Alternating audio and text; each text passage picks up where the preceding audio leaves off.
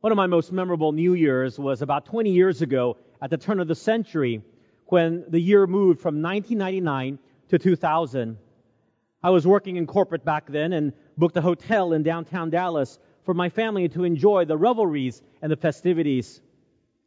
Of course, my Asian family went to bed early and didn't make it to midnight.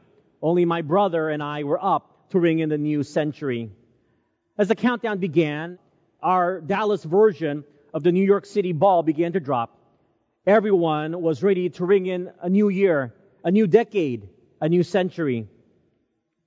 When the countdown hit 0, everyone cheered, music blared, and everyone was wishing everyone else a happy new year, a happy new century. But what was interesting was that soon after the celebration of the turn of the new century, we all went back to our normal lives the day after. The start of the new century looked very much like the ending of the old one. All that celebrating, and we were still the same. The change of a year date comes with it a lot of well wishes, hopes, and even resolutions. But there is nothing intrinsically concrete that accompanies it with no visual changes in action. Well, it's 2021, and again, everyone is hopeful and certainly anticipating a much better year than the very crazy 2020. But as 2020 hands us over to 2021, outside of the well wishes we give to one another, has anything really changed? The same uncertainties we experienced in 2020 are still with us. We are the same people that we were last year, and our attitudes and actions haven't really changed. There isn't anything new in the new year other than a new date. So is it possible, therefore, to make the new year really a new year with a change in attitude and action? Perhaps you can ask yourself the question, what is one tangible thing I want to change about my life as I enter this new year with great hope and anticipation to really make it a new year? As you are thinking about that question, may I propose to you one tangible thing that you really should be doing on a regular basis to make your new year a new one. And it comes from the Bible. If you have your Bibles, would you turn with me to the book of Deuteronomy, chapter 31, as we begin in verse 9. Deuteronomy, chapter 31, beginning in verse 9. Something similar is happening in the context of this passage. The people of Israel are about to enter the promised land of Canaan, and it will mark a new chapter in their history. They are at the border about to cross the Jordan River. But as God has decided, their trusted leader Moses for over 40 years would not lead them into the promised land. A new leader in the person of Joshua will be the one to lead them into an uncertain future to conquer the land that is rightfully theirs. And our new sermon series starting next week will be a book study in the book of Joshua. The leaders have changed. A historical marker in Israel's history is about to be set, but the same uncertainties are present. How will they fare against the fierce enemies that occupy that land? How will they be able to remain cohesive as 12 distinct tribes under a new leader? Before his death on Mount Nebo, Moses gives Joshua and the people some advice. You would think that it's a laundry list of things for them to do and to remember. But there was only one thing that Moses asks them to do. What is that one thing? It is the one thing that I would advise all of us to do as we head into the new year 2021 with the same uncertainties. Look with me at verses 9 to 11. So Moses wrote this law and delivered it to the priests, the sons of Levi, who bore the ark of the covenant of the Lord, and to all the elders of Israel. And Moses commanded them, saying, at the end of every 7 years, at the appointed time in the year of release, at the Feast of Tabernacles, when all Israel comes to appear before the Lord your God in the place which He chooses, you shall read this law before all Israel in their hearing. As Moses was handing off the mantle of leadership to Joshua, there was a very interesting and specific instruction for Joshua to do. When all the people, including men, women, and children, gathered at the annual Feast of Tabernacles on the sabbatical or canceling debt year, which was once every 7 years, the Word of God was to be read aloud for all the people to hear. Now we have to remember that at that time, not everyone had copies of the Scripture, unlike today. People learned the Word of God through public reading of it and being taught by parents or priests. So in this important handoff, the one tangible action they were to do in the midst of such uncertainties was a commitment to know God's Word. This is the one thing I want to challenge all of us to do this year, and that is to know God's Word. To know it more in order to really make it a truly new year. For the people of Israel to know God's Word, it was to listen to it as it was being read, as they didn't have access to the Scriptures. But for us today, it is to read God's Word in order to know it. There is certainly no excuse for us not to know God's Word by reading it, as we have it available in physical form or in electronic form. It's simple. If we don't read it, then we don't know it. If we don't know it, then we won't do it. Imagine if you received a box of Legos as a gift for your birthday or Christmas, but your parents took away the instruction manual and the box and simply gave you the clear plastic bags with the Legos inside. Would you be happy? Would you know what to build? And even if you did try to build what you think the pieces were there for and how they were to go together, I can guarantee you it won't look anything like the picture in the box. And that's how a lot of people treat God's Word. They think they know it, but they've really never read it. And they don't have an overall picture as a guide. And therefore, they have built up the Christian life according to them. And they live out a Christian life that is very different from the Bible, but it is based on what they think that the Bible tells them how they are to live. When I talk about reading, I'm referring to a type of reading that seeks to comprehend and to understand God's Word. There really is a difference between reading something and really reading something for understanding. In my doctoral program, I remember we were required to read tens of thousands of pages of literature.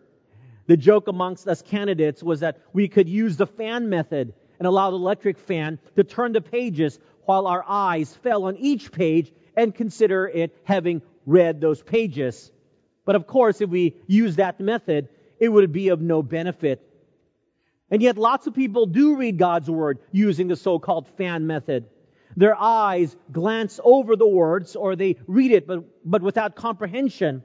And then they pat themselves on the back and feel that their spiritual task has been accomplished for that day because their eyes simply scanned over a few verses. Knowing that the people needed to know why it was important to know God's Word through the public reading of it in their situation, Moses gave Joshua and the people 4 compelling reasons to know God's Word. Look at verse 12 with me. Gather the people together, men and women and little ones, and the stranger who is within your gates, that they may hear and that they may learn to fear the Lord your God and carefully observe all the words of this law. The first purpose Moses gives to the people of Israel to know God's Word through the public reading of it was for the people to learn to fear the Lord. Number 1, to learn to fear God. To learn to fear God. You know, we often talk about instilling a God-fearing attitude in the hearts of the young and old of our generation. But sadly, this is a generation that doesn't fear God very much. We only fear God if something bad is happening to us or something bad is happening to our loved ones. And other than that, we really don't fear or respect God. But that proper fear and respect comes when we know His Word by reading it so that we know the God that we worship and how He has revealed Himself. One will fear and respect the Lord when one has a true and total picture of how God is revealed in the Scriptures. For example, if I were to tell you to fear and respect lions, but you've never seen a lion, and let's say you don't know what a lion is, and when asked to describe this lion that I'm supposed to fear, I describe the lion as an animal that's very soft and cuddly with soft mane, and I go on to describe the lion as generally lethargic during the heat of the day, and it simply lays around all the time.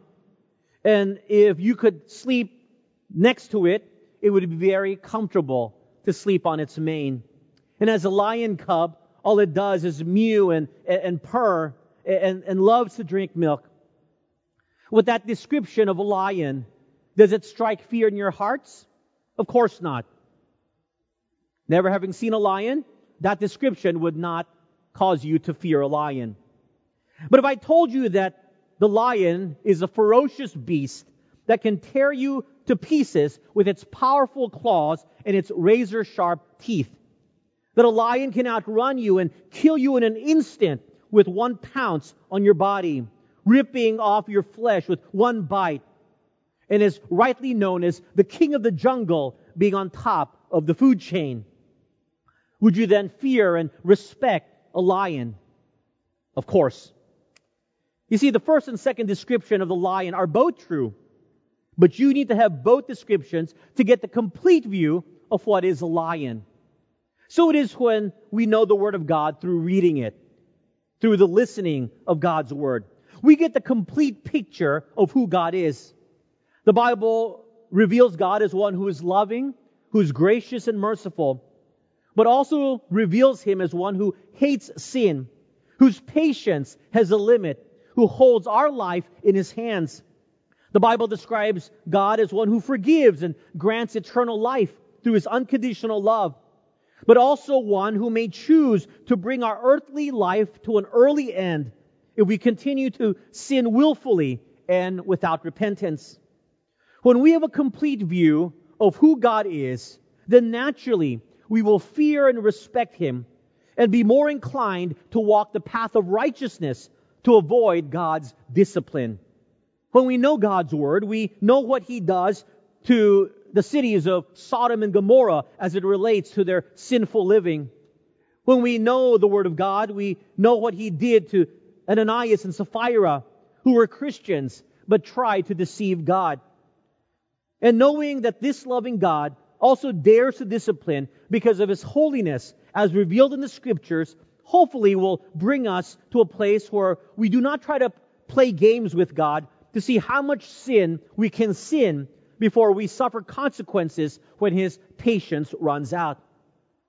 Many don't know or have forgotten this part about God, which often isn't talked about because no one wants to hear about a God who disciplines. But that's exactly why we need to read the Scriptures, to know God in order to see that God does discipline people who sin in His own time and in His own way. And that while our God is a loving God who does forgive sin, it is not a license to sin, as there are real consequences to sin. That's why over and over throughout the Scriptures, both in the Old Testament and in the New Testament, there is a constant reminder to fear God. To fear God. Because the tendency is for us to take Him for granted and to belittle Him. Remember those final verses in the book of Ecclesiastes. Ecclesiastes chapter 12, verse 13. Here is what the writer concludes. Let us hear the conclusion of the whole matter. Fear God and keep His commandments, for this is man's all. That great writer of Ecclesiastes, Solomon, comes to the conclusion that one must fear God and keep His commandments. Look what the Apostle Peter admonishes the Christians on how they are to live in 1 Peter chapter 1, verse 17. Since you call on a Father who judges each person's work impartially, live out your life as foreigners here in reverent fear. The Apostle Peter tells us how as we live this life, we are to fear God. In the same way, why did Moses tell Joshua and the people of Israel that they were to know God's Word?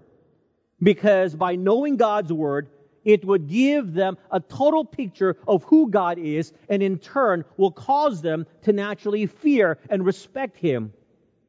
And when that happens, it will transform lives.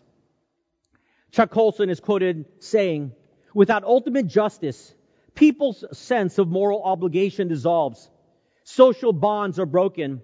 People who have no fear of God soon have no fear of man and no respect for human laws and authority. It all begins with the fear of the Lord.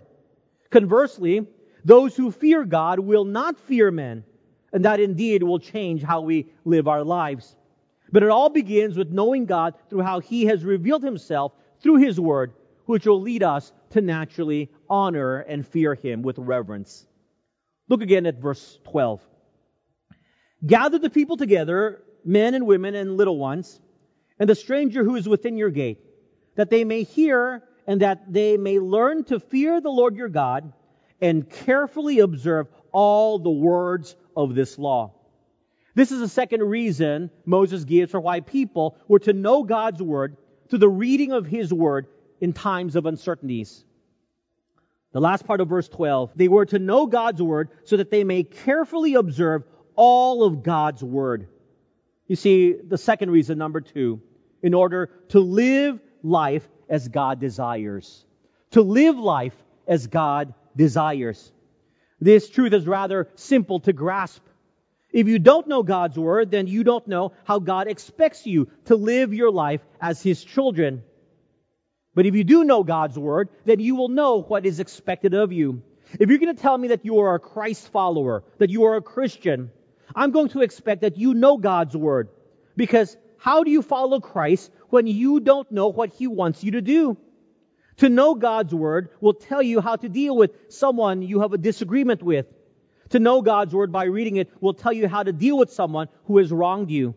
To know God's Word will teach you as a follower of Jesus Christ how you are supposed to treat your spouse, how you are to teach your children and interact with them, how you are to respond to the government and its leaders that you may not agree with. Knowing God's Word through reading it will answer the questions of whether you can eat meat offered to idols, or if you really need to pray with eyes closed and hands folded together, or if you really need to give 10% of your income as tithe in this age of grace we live in. And by the way, the answer is no. If you don't know God's Word, then you and I don't know how we are to conduct ourselves as followers of Jesus Christ. And so I really encourage you to read the Bible this year, especially starting with the New Testament, for how a Christian is to live in this world full of challenges and uncertainties. I want you to circle that word all at the end of verse 12. The last part of the verse, to observe all the words of this law. The Bible tells us we are to observe all of it. So that goes without saying that we must know all of it. You know, there's a saying in the legal world, ignorance of the law is no excuse. It is the principle that a person who is unaware of a law may not escape liability for violating that law merely by being unaware of its content. Because if it was so, then everyone who commits a crime will simply say they didn't know it was wrong for them to do so. Again, that's why it's important for us to know God's Word, so that we are without excuse when we stand before the Lord to give an accounting of our lives. You know, it would be highly unfair if the Lord told us to be good Christians, but never tell us what is expected of a Christian, but then rewards us on the basis of what He has not told us to do. But God doesn't do that.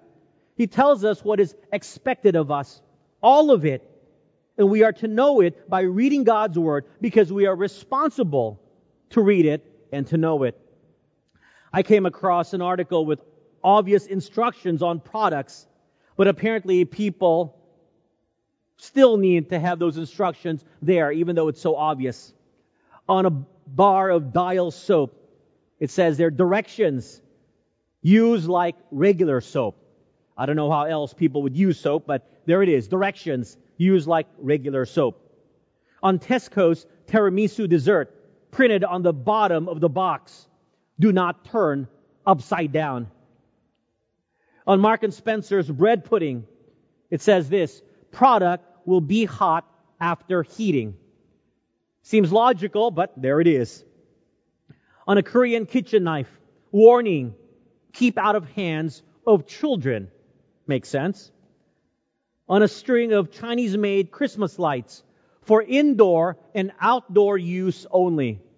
I'm not sure there are any other uses, but it's only for indoor and outdoor use only. On a Japanese food processor, not to be used for the other use. That makes no sense. I don't know what you're going to do with the food processor, but the warning states not to be used for the other use. On a Stainsbury peanut can, it says warning, contains nuts. God's Word also has some pretty obvious things stated, but we still need to know it, because unless it's clearly stated as this is what God desires, then we may think it's up for debate, or we may misread it or misuse it. Know God's Word to live life as God desires. Look at verse 13 with me. And that their children who have not known it may hear and learn to fear the Lord your God, as long as you live in the land which you cross the Jordan to possess. Interestingly enough, Moses gives the people another reason for why it is important to know the Word of God. It was so that the next generation would be influenced for the Lord. Number 3, to influence the next generation for the Lord. To influence the next generation for the Lord.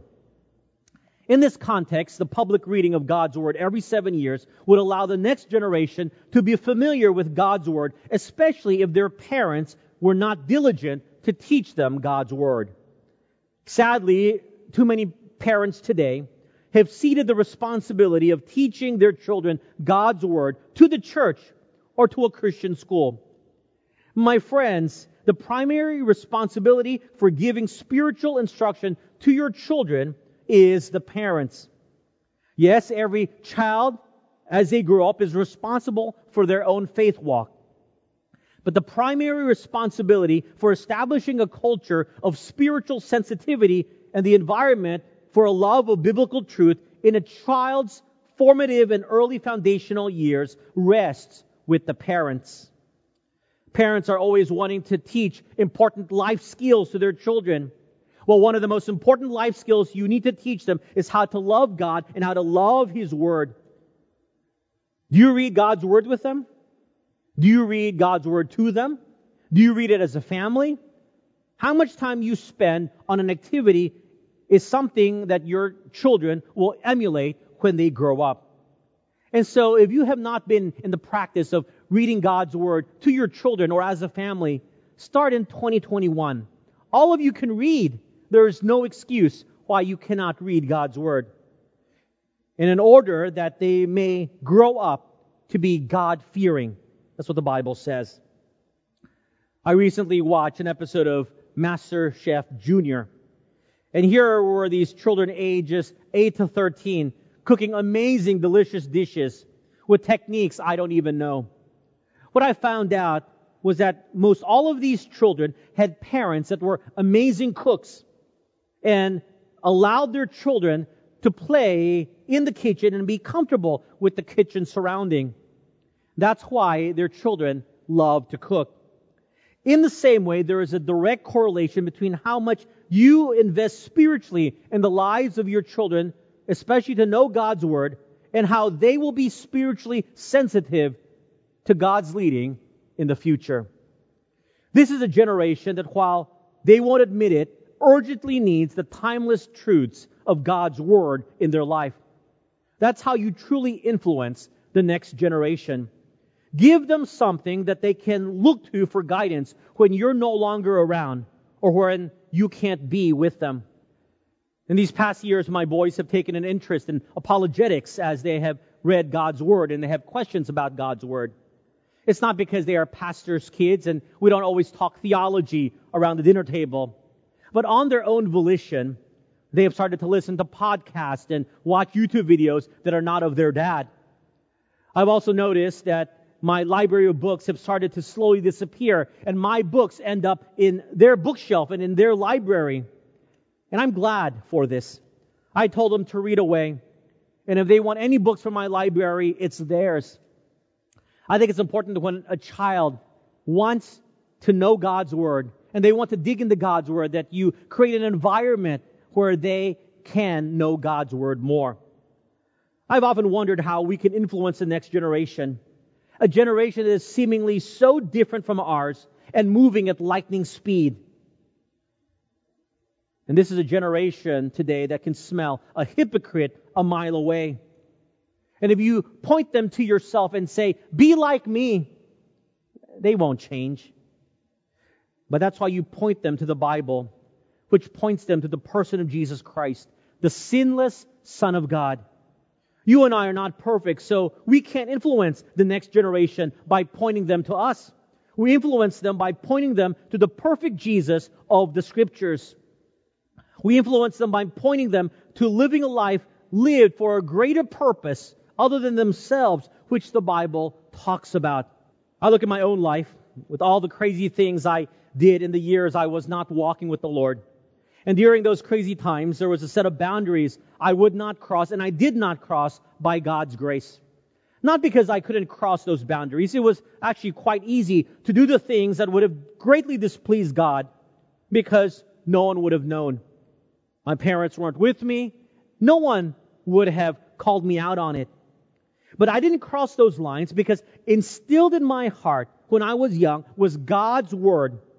And in those moments of great temptation, somehow and in some way, God's Word or a children's song based on God's Word would often pop into my mind. Let me tell you how annoying it is when, for example, at a club in New York City, with the music gyrating, that the song, Jesus Loves Me, This I Know, for the Bible tells me so, pops into your head. And like the last song syndrome, you can't get rid of it. I look back and I'm grateful that that song and other Bible verses popped into my head because it surely kept me out from real trouble. Know God's Word. It will influence the next generation for the Lord. Now jump over one chapter to Deuteronomy chapter 32, verse 44. Deuteronomy chapter 32, verse 44. Let me read from 44 to 46. So Moses came with Joshua the son of Nun and spoke all the words of this song in the hearing of the people.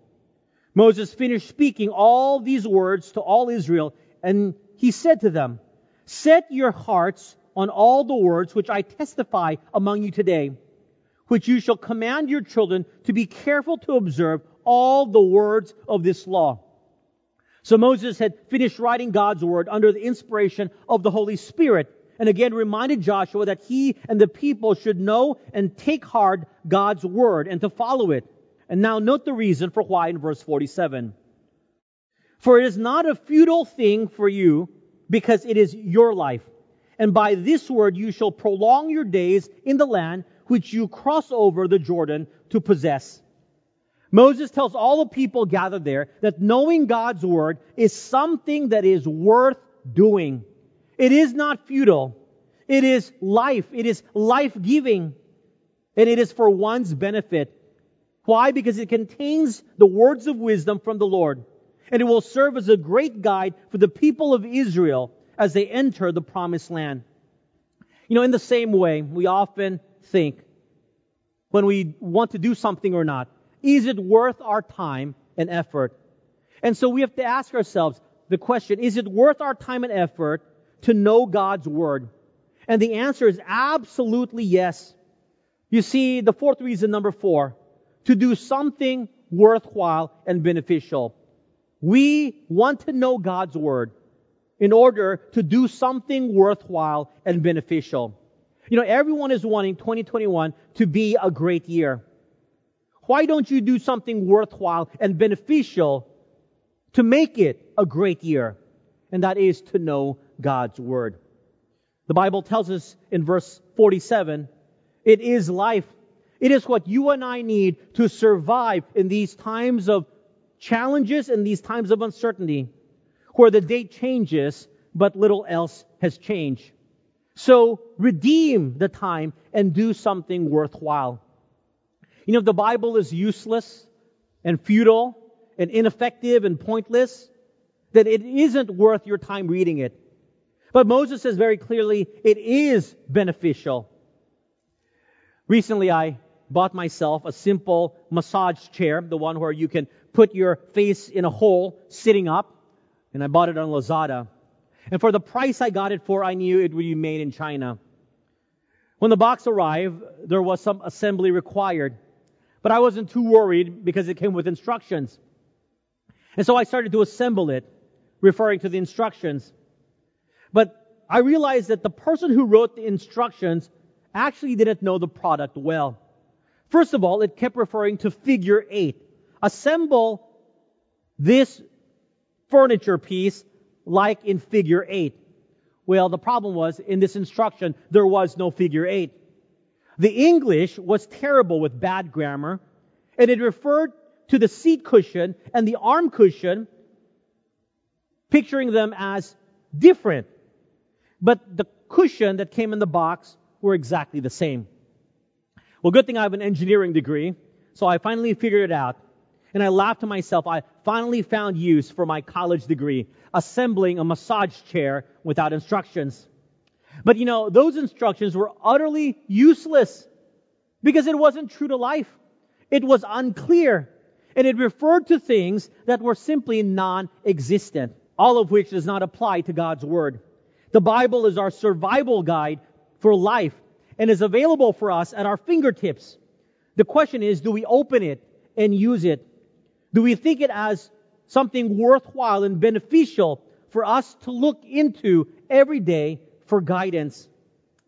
To reject the Bible's instruction for how we are to live is to find ourselves like the person in the story who rushed to the beach on a sunny day and dove into the water to go swimming. After surfacing for air, he saw the sign at the dock, "No swimming, sharks in water." At that point, the swimmer can decide that the no swimming rule is either a killjoy that is taking the fun out of his day, or he can decide it's a good thing to be aware of the dangers of swimming right now and heed the instruction of not swimming. If you were that swimmer, what would you have done? I know what you do. You would have kept on swimming. You say, "No, Pastor, we would have gotten out of the water." And I tell you, no, you would have kept swimming. You don't believe me? How many times does the Bible tell us not to do something, but we continue to do it to our own detriment because we won't heed the warnings? It's the same as seeing a sign that says, "No swimming, sharks around," and still staying in the water. My friends, don't waste your year. Do something that will be worthwhile and beneficial to your life in these times of uncertainties. Know God's Word.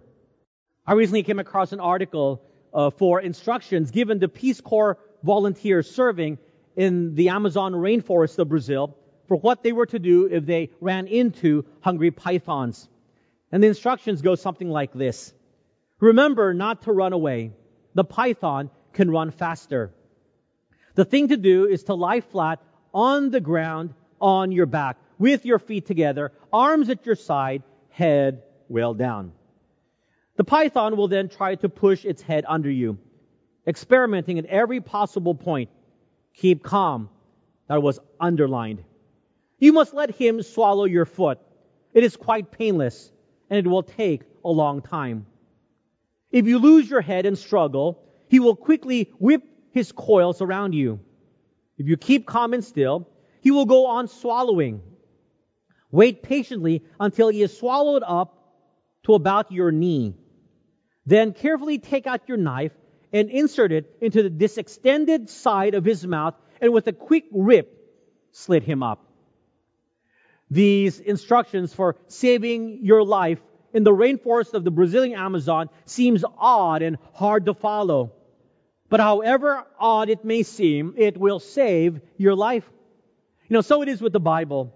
Some of the things it asks us to do may not seem logical, may not seem to make sense. But remember, a loving God has given us His Word for our benefit in order to save us, to give us the best of years.